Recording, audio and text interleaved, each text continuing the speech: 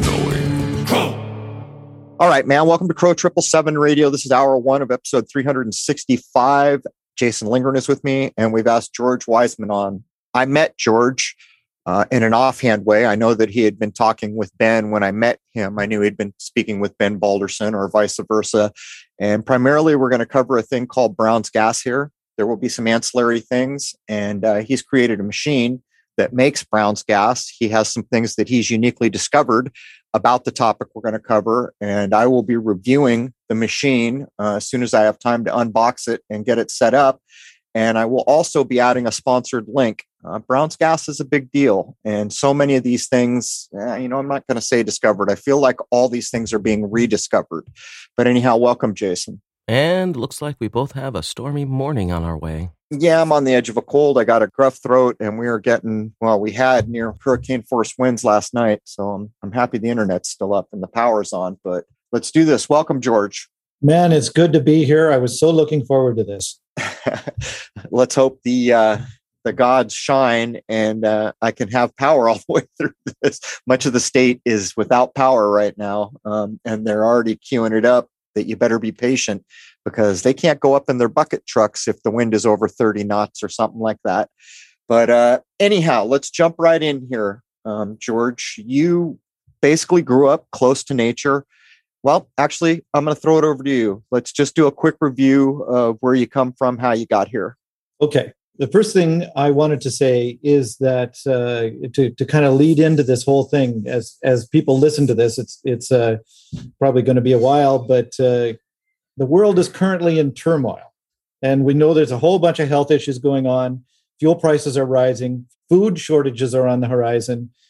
But what if, and that's the whole thing we're talking about today, what if there was a technology that helped people seldom get sick, help the body heal 3 times faster, save 50% on your fuel costs, you could make your own fuel and makes plants grow up to 10 times faster. What if? And just keep that in mind as we continue on this journey today. I grew up on a cattle ranch in the middle of British Columbia, Canada. I was actually born in Montana, and I'm a dual citizen as a result of that. But I grew up on this cattle ranch. We had no electricity. We had an outhouse. Yes, even in the winter, you had to run that 100 yards out to the house, a little outhouse out back, and it was in a trapper's cabin. The ranch house was a trapper's cabin built in the 1800s, 24 feet square. We had 9 of us living in there, plus the cats and dogs. Each of us, boys, the 4 boys and 3 girls, the 4 boys each had a corner in the attic. And in the morning, Mom would get us up about 4:30 in the morning, and she'd stoke up the fire and warm the place up, and we'd go out and saddle up the horses and do the chores and come back in for breakfast and then go out either to school, like the school bus would come by. It was an hour to go to the little country school. It was pretty much almost like you think of the old one-room schoolhouse kind of thing. It actually had about 10 rooms, but it still was just went up to grade 10. And by the way, I loved going to school. When I went to school, I didn't have to work so dang hard. But before we'd go to school, we'd have to maybe ski or snowshoe out to where the cattle were and fork a couple of ton of hay out in the dark because it wouldn't be daylight until after we were on the school bus going to school. And so that was the kind of way that I grew up. In the summertime, we'd make hay and do a lot of horseback riding, fixing fence, and all that kind of thing. So as I grew up, I started to get interested in girls. And going to school, I saw some of those that weren't my sisters. And I kind of realized, I was looking around and I saw that girls like money. And I thought the only way I was going to make some money was to be a prospector and discover some gold or become an inventor. And on the cattle ranch, you pretty much had to fix things yourself. We lived a day's drive from town, and like the little country school wasn't in town. That was way before town. So we only got to town about once a month. Anything that needed doing, we had to do ourselves, being it mechanical things or veterinary type things or anything.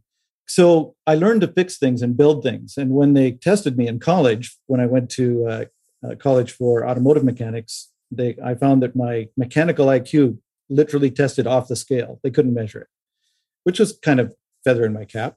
But to continue on why I became an inventor then, I decided that shoveling rock and climbing mountains was a little too tough to try to find some gold. So I decided I'd try to be an inventor. And since I was essentially an automotive technician by that time, I developed these ways of saving fuel. My first pickup truck was a 1966 Ford that got up to 45 miles to the gallon. Now, I didn't realize that was exceptional because I just did it. On the cattle ranch, my dad only allowed us to have one tank of fuel per week. So I had to make that tank of fuel last as long as I could. So I did the best I could to fix that up. And I didn't realize how well I'd done until I learned what the truck was actually supposed to be doing. It was interesting. Did you do anything with that? Is that something that is available today? Oh, yeah. In the series of experiments that I was doing, and a lot of it happened while I was actually going to mechanic school. I have some interesting stories about my teacher. Oh, man, he was a good teacher. And how I taught them some things was interesting. There was this one pickup truck, the fuel pump went on my way to school. And so I just simply took a can of gas because I had a can of gas. You don't drive without a can of gas back in the bush. And I siphoned gasoline into the carburetor so that I could drive with the can of gas. I took the hood off. I had tools there. Took the hood off, put it in the back, strapped the can of gas to the fender, siphoned gas into the carburetor. So I essentially bypassed the fuel pump and drove on into school. Stuff like that. There's lots and lots of stories. Anyway, I made a fuel saver and I won't go into all the ways that I developed it, but it turns out that if you put a slight vacuum on the float bowl of a carburetor, you hold the fuel back. You don't allow it to go into the engine. And I did that as a side effect from another line of research I was doing with getting gasoline to vaporize. It turned out that when you do that, it increases the air bleed systems in the carburetor, the efficiency of the air bleed system. So instead of jetting out droplets, it jets out more of a mist, and the mist evaporates more effectively, and that causes the combustion to be more efficient. In any case, I was getting up to 30% increase in my fuel mileage just by having these $15 worth of parts strapped onto the side of my carburetor. And I decided I would make a fuel saver business out of that. And now this is my first invention. I took it to a company that does these late night things where you can buy these various things. And they were very interested in this fuel saver until they learned that $15 worth of parts in a hardware store would be able to do that. And anyone could bypass them. I didn't have a patent on it or anything. And then they dropped me like a hot potato because they wanted the control. So in any case, I thought to myself for a little bit and I thought, well, what the heck? Why don't I just write a book and tell people how to do it and then sell a kit, which I did. And that started my business, Eagle Research. And I've been a self-employed inventor ever since, all the different things that are going on. So in any case, I did make some money and I did attract girls. I had my first wife when I went to college, met her there, and she threw me back eventually. So she became my ex-wife. And then a little while later, I met my late wife, who you'll hear about a little bit more in the upcoming talk. And she died. And then I've now since remarried. So so girls thing got taken care of as an inventor. It was a good plan. So some of my early inventions were the fuel savers, and the fuel savers led into the philosophy of not patenting. I don't patent anything. I teach people directly. I try to help as many people do what I've done for myself as possible.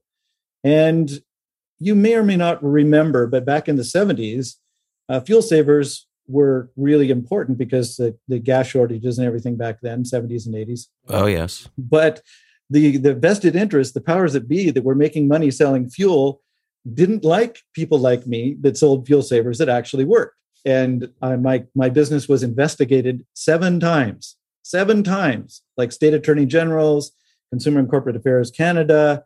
Just it was amazing how many different government agencies came after me, and not a single one managed to make anything stick. Now, because every time they tested my fuel savers, they worked. It was great.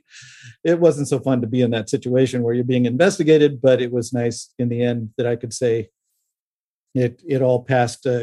And in the end, I get these letters that said, we don't endorse what you're doing, but we can see there's no fraud involved. So I got to ask, to what degree do you feel? I have a story that I've told way back about a friend of ours who bought a used car, had this thing, and the tank never went empty. And eventually I forget the story exactly. It's been so long. Someone came out and stole it. Probably a government agent stole it out from under the hood of the car. To what degree do you think we could be running vehicles saving gas? I mean, 90%, 50%? What would be your guess at what we could be doing? I personally built, first of all, that story I've heard a dozen different ways, and it may have been different kinds of people and different events and stuff like that. I even had a guy come up to me and say that he built one of these type of carburetors, and he bought a dairy from the money they paid. They bought him off, and he bought a dairy and went on with his life as a dairy farm. So in any case, I personally have built a carburation system that got well over 200 miles to the gallon in a 1974 pickup truck with a 250 cubic inch engine. Wow, that's like 8 miles to the gallon truck, right? Usually that one with the 250 would be in the high teens, low 20s. Oh, really? Yeah. Okay. But I got 10 times the mileage with a gallon of fuel. And that's just with straight tech. It was not hybrid or anything like that. That's just the carburation system, an advanced vapor carburation system, and the regular engine and drivetrain and everything. If I'd have modified the drivetrain like I did with my original 66 pickup, I could have gotten much, much more. Like 2 or 3 times more than that, like 600 miles to the gallon. So needless to say, the companies know this kind of thing can be done? Absolutely, no question whatsoever. I've got a file of 80 different inventors that have been suppressed one way or another. I went to the patent office. I found hundreds of fuel saver patents, hundreds, not one of which was on the market, which come back to what I do is I help the people directly. I don't patent because in a patent office, they actually have this service where you can subscribe, and any patent that comes under a certain category, you get a notice. Well, they put that service in for just this exact reason. Any inventor that goes in and starts to get a patent, all the wolves get this notice, and the wolves know that this inventor hasn't told anybody. They're still doing that, by the way. They're still doing that. Since I was young, like late teens, on television, they run late at night, usually after something like X-Files, this inventor. Are you an inventor and you don't know what to do? And I'm reasonably sure the number has been the same, but I am reasonably sure what that is to rat yourself out if you invent something that matters. Absolutely correct. I've seen those commercials myself. I know what you're talking about. Right. It struck me one night. I'd never paid attention to them. And then one night I'm like, wait a minute, I was watching this when I was like 18 and it's the exact same image. And I'm pretty sure the number's the same. Yes. I even remember when I was younger considering, I'll bet I could invent something, goes to show you. Yes. And I did too. Yeah, you're absolutely right. And people are conditioned to do the patent system. Now, I can tell you that I currently have absolutely no money worries whatsoever. Everything I own is paid off. I'm in the black. I've got savings. I have no reason. I could retire. This is an important point that comes into what we're talking about here. I could retire and that'd be it. I'm not retiring for some reasons that you'll hear as we continue on today. Key point. So I can tell you that you can go the not patent route and be just fine. Make as much money as you need. No question. Okay, so we continue. As I was doing the fuel savers and other various inventions and stuff, I learned about Brown's gas. And you'll hear a lot more about Brown's gas today. Originally, I heard about Brown's gas with these machines that could make a gas from water that could replace acetylene in a torch. And since I'm an inventor and I learn all different kinds of ways of welding and torch work and stuff like that, I wanted one of those machines which could theoretically weld plastic to titanium in my workshop. And I went out to get a quote, and they quoted me $300,000 for a machine that would fuel a torch. Yes, you can have it if your name's Gates, right? Yeah, essentially. So being an inventor and understanding quite a bit about physics and chemistry and things like that, which I excelled in school, as you can imagine, I decided I'd just do the research, everything I could find on Brown's gas, and build my own invention. And I fancy myself as an alternative energy researcher, which means that I make things more efficient or find ways to gather energy from the environment and projects like that, which I have several. In any case, I put my research into this, my thinking into the Brown's gas machine, and the one that I eventually developed for myself. Actually, the development process cost about $250,000. Wow. So I didn't save a lot. But by the time I had this machine, I had one that could produce gas using half the electricity to produce the same amount of gas with the machine half the size and half the weight of the ones that they had quoted me $300,000 for. So then I started selling those machines, and that well made up for my investment.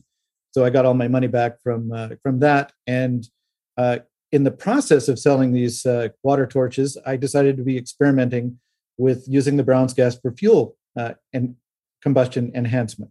Because carbureted vehicles by that time in the 70s were starting to disappear. They were going all to fuel injection. So I needed a fuel saver that would work on fuel injected vehicles as well. I developed the Hyzor system, which was an onboard electrolyzer to make Brown's gas. And the Brown's gas works great to increase the efficiency of combustion of internal combustion engines, getting at least a 25% fuel mileage gain, and some got much better. If you breathe Brown's gas, is it toxic? Absolutely not. So if you breathe acetylene or gasoline, everyone knows that's not good that'll for kill you. you fast. Yeah. Right. Okay.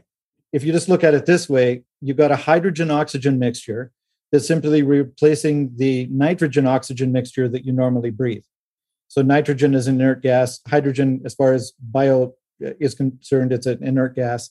So the only thing is you don't want to inhale a mixture that's more than 4.7% hydrogen, because in air, more than 4.7% hydrogen is potentially explosive.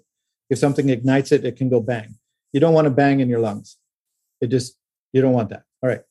But we'll get to that sort of thing a little bit later. Okay. So getting back to, I was doing well with the Hyzor systems, and then one of my water torch customers in 1996 got back to me, and what he told me, I simply didn't believe at the time and for years after. He had a melanoma on his forehead, and he took Brown's gas and bubbled it in water and then soaked a cotton ball and put it on his forehead, taped it there, and re-soaked the cotton ball several times a day. And in 3 weeks, that melanoma was gone. And melanoma is nothing to fool around with. It's bad. And I just didn't believe it. But he told me this, and I thought, okay, I'll put this potential health application out there. And people started to get really excited about health. The people that had the Brown's gas machines, mine and other people's, started to bubble, and I started getting all these reports back for health. And of course, I didn't quite know what to do with them. I just kind of filed them because I knew this to be an explosive gas. I figured that I couldn't understand using it for health purposes, kind of like people. Do you have any idea how it's like if you had a torch, no one would be thinking, I think I'll breathe this acetylene or soak a cotton ball and put it on my head. Do you have any idea how they made the crossover? Was it just intuition? It had to be. My mind certainly couldn't come up with that kind of logical thing. So in any case, once I put it out there, people started using it and bubbling, and they were drinking the bubbled water, and they were using it on their skin, and they were coming back with all kinds of testimonials that were quite interesting. And so from 1996 until 2005, so almost 10 years, all this was happening, and I didn't use the Brown's gas for health myself. But you knew it was safe. You knew people breathing and drinking. You knew it wouldn't hurt them, though, right? Well, the thing is, all this time I was telling people not to inhale it because I knew it to be a potentially explosive gas. And I'll get more to that in just a minute. But what happened was they were drinking it, and I knew it to be safe to drink. In fact, even the FDA says it's safe to drink hydrogen-rich water. So and they've been doing hydrogen-rich water for over 40 years, which I discovered and nobody knew about, because all these ionizers, like the Kangen machines and stuff, they were talking as high pH water. The health aspect wasn't the high pH. The health aspect was the hydrogen in the water that it put in the water. The high pH was incidental and had nothing to do with it. When science actually started to measure, they took away the pH and left the hydrogen, and the health benefits remained. They took away the hydrogen and left the pH, and the health benefits disappeared. So it was the hydrogen for 40 years that was making this high pH misinformation. So my story continues that in 2005, I decided to start bubbling the water and drinking it myself, and I've been drinking it ever since. By 2007, I'd had 2 years of not getting sick in the wintertime. Now, I didn't notice any other real health gains or anything like that for this. I still had other health issues that I'll get to in a minute. But the point is, I could see that it was healthful enough to recommend. I always try things myself before I recommend them to my customers. So I made a tabletop electrolyzer that I called the ER50, not to be confused with the AC50 I have now. The ER50 was just a PCV tubings and stuff like that. And eventually I sold a kit for it. And I sold thousands of those machines out there. And then a lot more testimonials started to come in because it wasn't just a few hundred people with water torches. They actually had these tabletop electrolyzers that they could bubble water in their own home. And then from 2007 until December of 2016, they were asking me, can they inhale the gas? There were lots of people asking, can we inhale the gas? And I kept remembering using this thing in combustion engines and as torch fuel and how explosive the gas was, and keep saying no. And then in December of 2015, I got a video from a customer. Again, my customers have been telling me these things and leading me along all this time. I developed these things and then my customers tell me how to use it better. So from a Korean hydrogen bar where they were using Brown's gas, people could go in and get a Brown's gas inhalation treatment like we go in and buy a cup of coffee. They just sit in a comfortable chair and inhale the Brown's gas. If you could see my video, you'd see I can be inhaling the gas with a cannula that looks like oxygen tubes, like people with an oxygen bottle. And I realized something, slap on the forehead, idiot that I am. I'm supposed to be intelligent, but every once in a while, I just miss something. And what I missed was that if you mix the Brown's gas with enough air, the hydrogen content of the mixture is less than 4.7% and therefore non-explosive. The people in that hydrogen bar were not inhaling an explosive mixture because they were only putting in a small amount of the gas with the large amount that they were inhaling. So every breath inhaled, you'd only be inhaling less than 4% hydrogen. So it was perfectly safe. And as far as toxicity goes, there's no problem with the Brown's gas either, because you could literally breathe the Brown's gas 100%, nothing but Brown's gas, no air at all, and it would be totally non-toxic. Your body would do great because you've got the oxygen-hydrogen mixture that is fairly similar to the nitrogen-oxygen mixture you normally breathe. The only problem with that is this explosiveness. Nitrogen-oxygen mixture doesn't explode, except under conditions that don't exist in ambient. And but the hydrogen-oxygen mixtures explode very easily. So you don't want to be inhaling an explosive mixture. But back to, we're not inhaling an explosive mixture if you're mixing only a small amount. So it became very important to be able to control that amount for different people. And that's part of what I did with the AquaCure AC50. We'll get to that in a little bit. So but at the time, and this becomes very, very important, in 2009, let's say, my late wife got really, really sick with a disease called lupus. And she degenerated to the point where in December of 2015, I was her 24/7 caretaker. She couldn't even roll over in bed without assistance. I carried her to the bathroom. She'd lost her hair. She'd become blind. She was begging me to leave her. I couldn't. She was a multimedia artist, and the fact that she couldn't do her art anymore was killing her. Even that, she was an amazing woman. I learned so much from her, and she was such an enlightened being. Like she knew things intuitively and spiritually that were well beyond anything that I had known before, and she taught me so much. And so I took care of this woman. My business was failing. It pretty much did. We went deeply in debt. Because I couldn't work to pay bills or anything. We used up all our savings trying to help her get better. She didn't get better. And in March of 2016, she died. So at that point, I was in heavy grief. I actually, a little bit of a story, as I was crying on my brother's shoulder, he patted my back and he said, "I'm going to tell you something that Tanaj said." That was her name. When I was in trouble, he said, "Breathe, just breathe."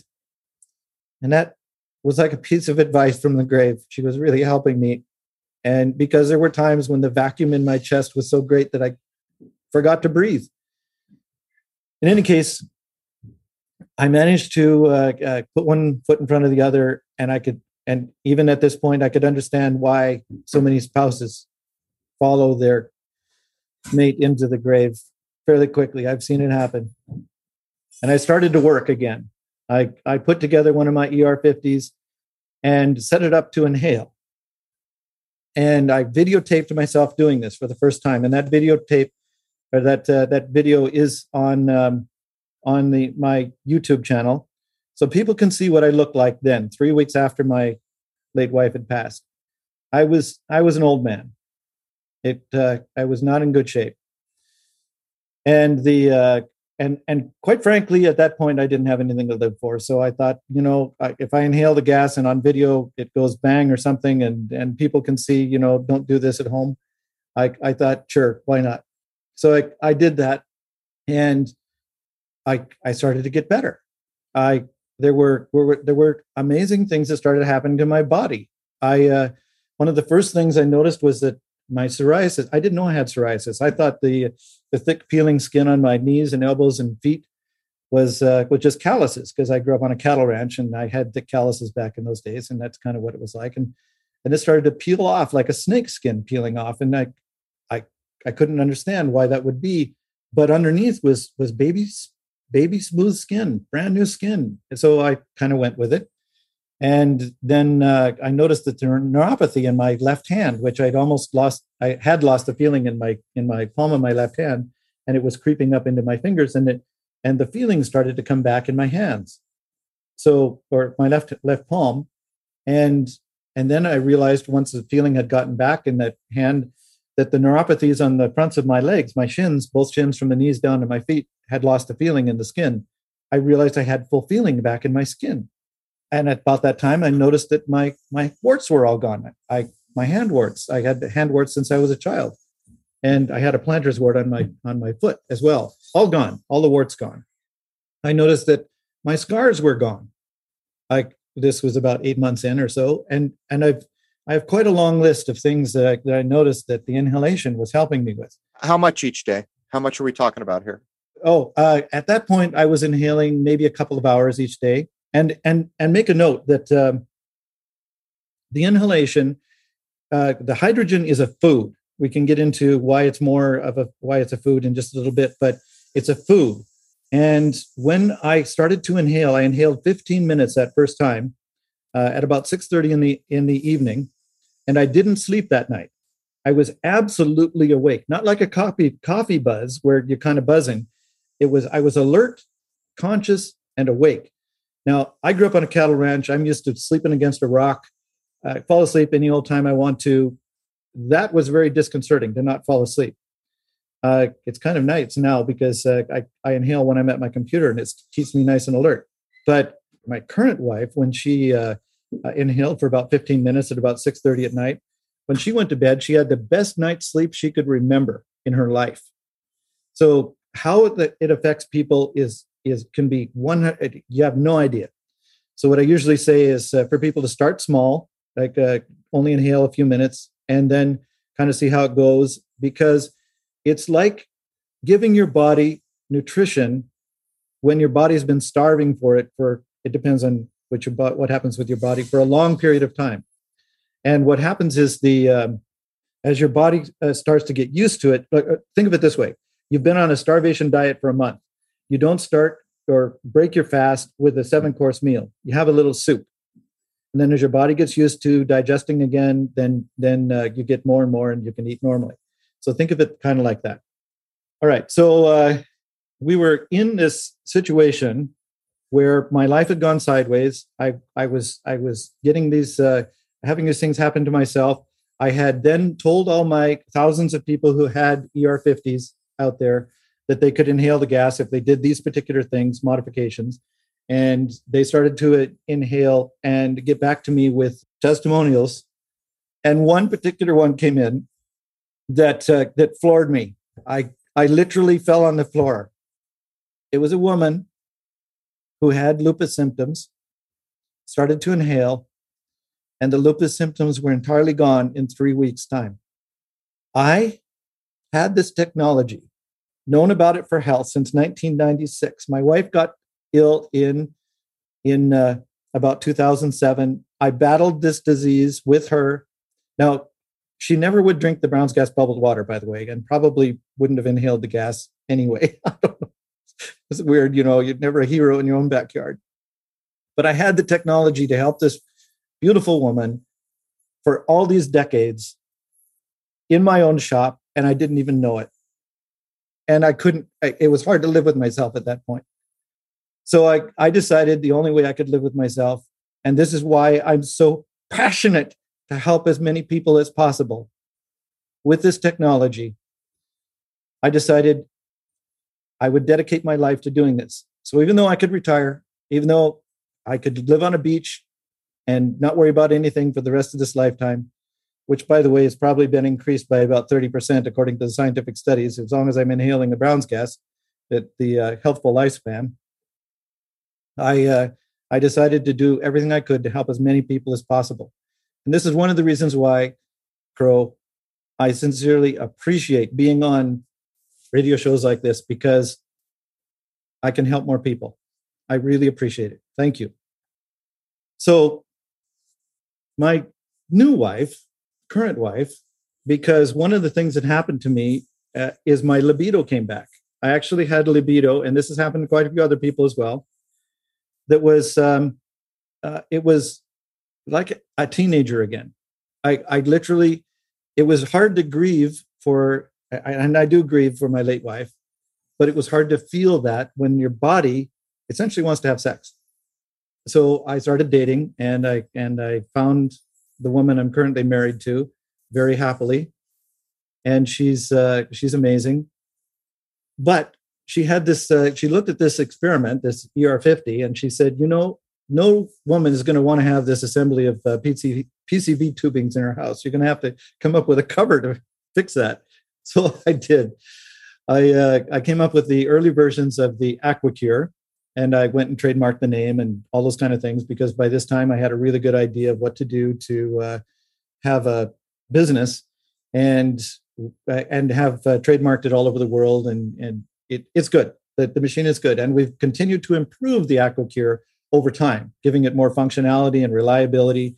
It comes with a lifetime manufacturer's warranty, because like back on the cattle ranch, whenever anything would break, I'd learn how to fix it better than new, so it wouldn't break, so I wouldn't be fixing it. I'm lazy. I didn't like fixing things all the time. So I built the machines that way, so they're easy to maintain, easy to fix, and they don't break down. They can last for years. So I got a lifetime warranty. And I also, since my own experience was that it took weeks or months for the real health benefits to manifest, I decided, you know what? I'm going to give a 1-year satisfaction guarantee. Everybody who buys an AquaCure, a new AquaCure, gets a 1-year satisfaction guarantee. And so they can return it after a year, after using it for a year, and get their money back, all their purchase price, no problem. And that has worked really well. I get very few returns. So and people can try it without any concern that the only thing they're risking is the postage, so the shipping cost. So the new design of the AquaCure debuted in 2017, if I remember correctly, at a Tesla convention, and a lot of people knew me then there, and it was good because the very first ones that went out did have some issues, which I was able to resolve with my manufacturer's warranty. So as far as I know, every single one out there is working like it should, and will continue to do so, or we'll get it fixed. Okay, so then people ask me, what is Brown's gas? Like we're talking about this Brown's gas and the things it can do, but what is it? And that's a really good question. Why does Brown's gas differ from hydrogen? See, there's over 1,200, in fact, there might be over 1,500 by now, studies of hydrogen for health, for example, and 100% of them do well. So why not do just pure hydrogen? Why have Brown's gas, which is a hydrogen-oxygen mixture? The reason is because Brown's gas has a third gas that we call electrically expanded water. And electrically expanded water is actually a plasma form of water. It's water that's turned into a gaseous form that is not water vapor or steam. What happens is in a Brown's gas electrolyzer, specifically Brown's gas electrolyzers, because they're designed without a membrane in the middle, an electron bridge forms between the anode and cathode, So on the cathode, the hydrogen forms, the anode, the oxygen forms, and this electron bridge stuffs electrons into water, and the water becomes a gaseous form that comes out of the middle of the fluid. So Brown's gas has hydrogen and oxygen and electrically expanded water. Are you describing a part of this that you discovered that had not been previously described? Is that what we're doing here? Thank you so much for making that point. Yes. Up till that point, people did not know that this electrically expanded water existed. We were making electrolyzers that were over unity efficiency. In other words, my electrolyzers were making 130% gas. If you took the Faraday equations, Michael Faraday pretty much figured out how electrolysis worked back at that point 150 years ago, and had this equation so you could figure out how efficient your electrolyzer was. Well, I was producing 30% more gas than was theoretically possible at 100% efficiency. And so I made some transparent electrolyzers so I could look inside and see what was happening. And I saw this gas bubble, a line of bubbles coming right out of the middle between the anode and cathode that had no connection to the gases that were being produced on the anode and cathode. So I tried to capture this gas or separate this gas. We developed various theories about this gas and eventually figured things out as far as the gas is concerned. I was never able to separate it, but I was able to measure it in various ways so that we could get this electrically expanded water thing going on, and or theories. And now we have people testing in various ways on that. So it isn't 130% efficient because we have this extra gas, which is the extra volume that's coming out that has nothing to do with the Faraday equations. It's not electrolysis. It's still water. This is still water. It hasn't split into hydrogen and oxygen, but it has electrons added. Now, these electrons are bioavailable, and that is essential to all the things that Brown's gas can do. If you're talking about combustion enhancement, these electrons increase the efficiency of combustion. If you talk about using a torch to cut steel, the electrons increase the oxidation, which is the cutting of the steel. So you can cut the steel 30% faster with half the gas that the oxygen that the acetylene would be using. So it's incredible. And then for health purposes, these electrons being bioavailable, imagine when people are sick, they've spent their energy reserves. The energy reserves are very low. And you can consider the electrons to be direct energy into the body. So you're essentially giving the body a jump start. Also, the energy generation systems inside your body have become compromised often. So again, you're bypassing all of that and giving the body what it needs to heal. Not only the building block of life, which is the hydrogen, but also the energy to do something with the hydrogen. So we can go back quickly to building blocks. Our bodies are 62% hydrogen by volume. This is really important. Hydrogen by volume, not by weight, but by volume. We're 24% oxygen, 12% carbon, and 2% everything else. So when they're talking about vitamins and minerals, they're talking about the 2%, not the 62%. So your hydrogen is your most essential and nutrient. So it's very important to get all the hydrogen that you need. And most people get their hydrogen from their food. It's called hydrocarbons, most of our food. And by the time the digestive system gets everything prepared, because it takes a lot of energy to pull hydrogen off of a carbon, hydrocarbons, it gets down so that there's bacteria, specialized bacteria in your colon that actually break the hydrogen off of the carbons, and then the hydrogen goes directly into your bloodstream. So your colon actually breathes. This is one of the interesting things I discovered during all of this. However, most people today have decimated those particular bacteria, those specialized bacteria. So other bacteria try to make up the difference, but they're not as good at it. And people become hydrogen deficient. And when you get hydrogen deficiency, then several things start to happen in your body. First, I'll just make a reference to hypothermia.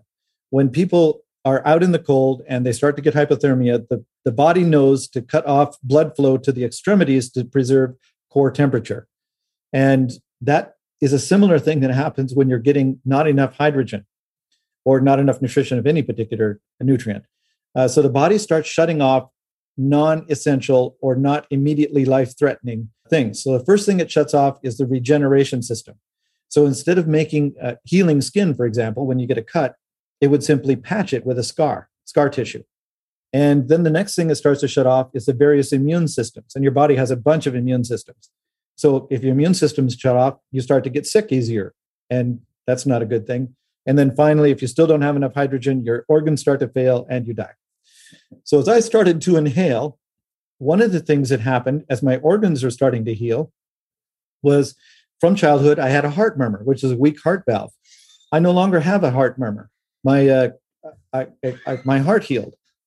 And then as my immune systems got stronger, I actually got rid of the warts. Warts are a virus, and I'd had these warts most of my life. And my immune system got strong enough to get rid of these warts that I'd had most of my life. And then I noticed that my skin had healed, so the scar tissue was gone, which meant that my body's regeneration system, the stem cells, had been reactivated and had gotten rid of those patches, those scars, and actually healed the skin. And there's a lot of different stem cells that are needed to heal skin because you have all the ones that form into nerve cells and other various layers of skin and what have you. Your skin is your largest organ on your body. And I no longer wear glasses or anything like that. And my white hair has turned gray again. And there's a long list of things that regenerated in my body. It reminds me of so many of the healing ideas that I take seriously. It started for me with Gerson, where so many of the things you're describing comes down to when the body has what it needs, it'll cure anything. That's the way that I view it. And down to one of the most amazing things we saw is my wife and I went down to the Gerson building that they had in downtown San Diego. They were not allowed to do the method. They had to go down to Tijuana so they could stay free of the Gestapo in this country, trying to cure cancers. The lady who worked with her all these years had put her face through a car windshield, and she was showing my wife. And I look, my scars are all gone. We're all wet scars. She pulls out this picture that was years after the accident, and her whole face was spiderwebbed where her face had went through the windshield. It was all, you couldn't even tell it happened. And that's when the first time that I began to realize, and I'm hearing it again in what you're telling me, is that when the body is primed up and tip top, there's nothing it won't cure. And when you start thinking of lifelong scars, that's a good benchmark for me, because most people consider that a lifelong scar is going to be there till you die. Exactly right. And it's not just myself. There's a guy who works here. He's kind of my lead technician, and he likes to ride motorcycles. He's an older fellow, and he had been in a motorcycle accident where the road rash had taken off the skin on one arm. I saw that. Yes, it was astonishing. And while he's been inhaling the Brown's gas over the last couple of years, the skin has entirely regenerated, and now but it was white. It was white skin instead of a scar tissue. But now even the melanin, I think it's called, the tone in the skin is coming back. He's a native fellow, and so he's got darker skin, and even that is now, the whiteness is even fading away as his dark skin is coming back. It's incredible. And the scar disappeared from the extremity back towards the core, right? That's true. Yes. Yeah, yes. That's another thing I've noticed, that, because I used to get cysts and things, and I always wonder, why is this happening on my right side or my left side? Why, we have symmetry, so it must mean something. But I've noticed in a couple of things, when the scars disappear, like if it's down your arm, the end closest to your hand will heal back towards the core of your body, kind of thing. Yes, that's what happened with the scar on my knee. I had a 1/2 inch wide, 3 inch long scar on my knee because of a skiing accident, and they had to do surgery to fish out a piece of bone. And and back in those days, they actually cut your leg open. I was on a cast and crutches for 6 months, and it was crazy. Nowadays, they do the same surgery. It's day surgery, in and out. They make a little slit. They go in with their thing. It's crazy. But yes, that scar healed again, like what you were saying, from the extremity back toward me. All right, let's go a few more minutes. And then in hour one, I want to point out that we're going to have all the links, that there's whatever we agreed on for Crow members will get a discount. These are substantial machines. I just got it. I'm not supposed to be lifting heavy things, and I lifted a heavy thing to get it in. This is not just some crappy stuff. It's real deal. But go ahead and finish out, and we'll save a couple minutes at the end. We'll inform everyone about the links, where they can find the links. And I will have a sponsored link to the machine, hopefully before this goes out. So go ahead, carry on, George. And you are absolutely correct that bodies heal themselves, given our bodies are amazing. And any good doctor will know that they don't heal the patient. The patient heals themselves. The best a doctor can do is line things up so that the body can heal itself. And anybody who understands that understands the key to healing. You simply have to give the body what it needs. It knows what it needs. It knows how to do what it does. And that comes back to our immune systems and everything. So when the Brown's gas helps, like even with this current scare that's out there, I have lots of testimonials from people. There's even one guy who had a neighbor who had gotten sick. And what they did is they ran a hose from his house over to his neighbor's house, a long hose, because the guy didn't want to give up his own machine and had the neighbor inhale the gas for the period of time every day. And the neighbor got well really quickly. But it was the funny story was that he'd done it with a hose running from his house instead of lending him the machine.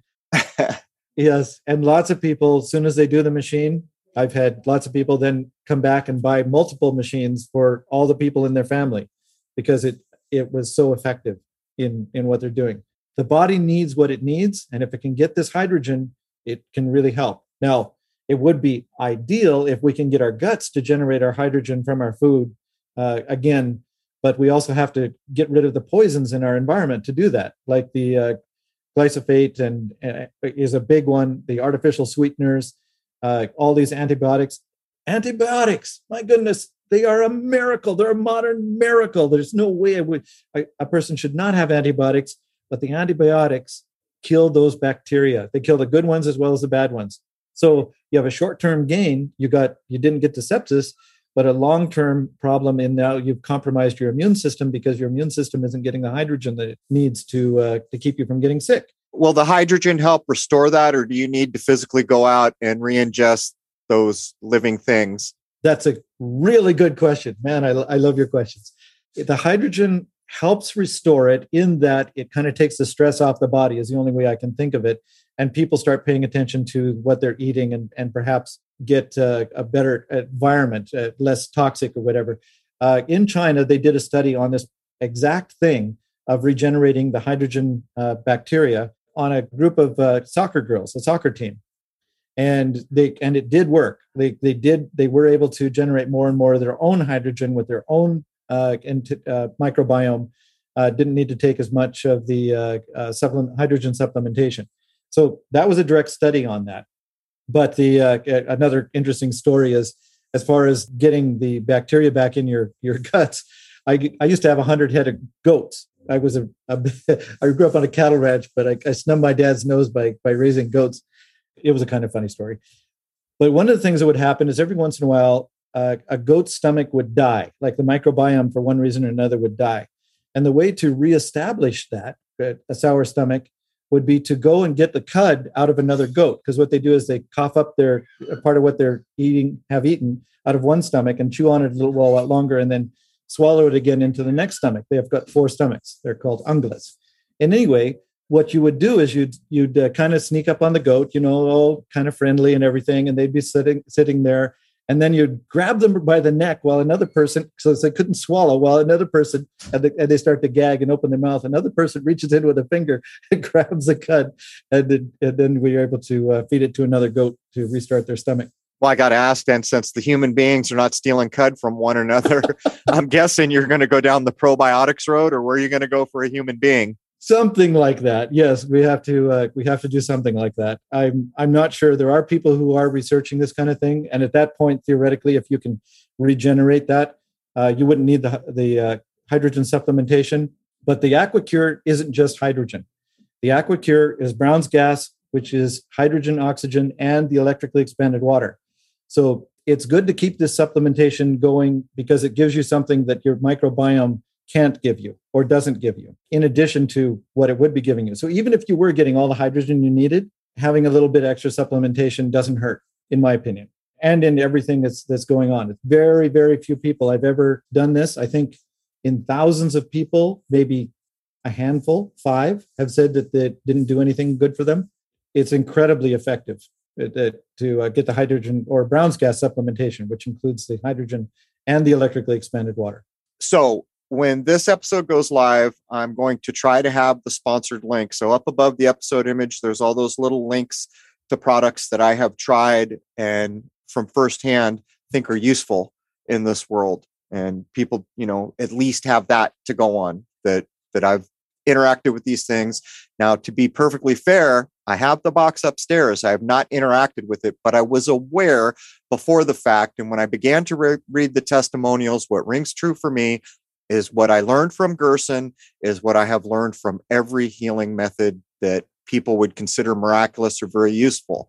The body gets what it needs, it heals itself, and it's almost miraculous when a 25-year-old scar, just the body eats it up and replaces it with the skin it once was. These kinds of amazing things. As I do use the machine that I now have, I will interact and let people know what I'm about. I'm hoping I can use it for my mother to see what it does for the Alzheimer's and the confusion. Almost every day by 2:00, she's pretty convinced she's on a train and she's missing her stop. And this goes on and on and on and on. And the only solutions that I'm offered by the system is drugs. And I'm not real big on drugs. It's a slippery slope. It's worse than a slippery slope. At some point, someone just becomes vegetative because they're so damn drugged out. And so there's no good answers, and I'll let people know. But George, I think we agreed that the link from Crow 777 Radio, what was the reduction in cost going to be? 20%. 20%. So if you use the sponsored link from the site, you'll get a 20% reduction in cost. And these are serious machines. I've covered other machines, which I feel like they work, but I think we're at a whole other level here simply because I think people are noticing the results more quickly. We'll try to put up the links to the YouTube videos so you can see things and the sponsored link, and I'll get George in here to put any other links he thinks are important. Okay, so there's hour 1 of 365 with Jason Lindgren and George Wiseman, basically covering Brown's gas. We kind of snuck in the middle there that he discovered a new state within the gas. We got a lot more to cover on the other side, and I'm going to ask a simple question. So many people had trouble with Ben Balderson's hour 1, the one where we did the 7 Hermetic principles in hour 2. Do you see why these things matter? He's talking about anodes and cathodes and the sun and the moon and the idea of how batteries work and sealed systems. Now do you see why all that matters? It relates directly to what we're talking about. If you go back to that episode, you will actually hear Benjamin talking about Brown's gas. And I knew it the moment I heard it. He'd been talking with George. So, all these people are coming together to discover new things. Join us at crow777radio.com for hour 2, CRROW777radio.com. And that is a member-only second hour on all episodes. You can go to the site and listen to every episode free, hour 1s back to episode 1. So there's well over 300 now.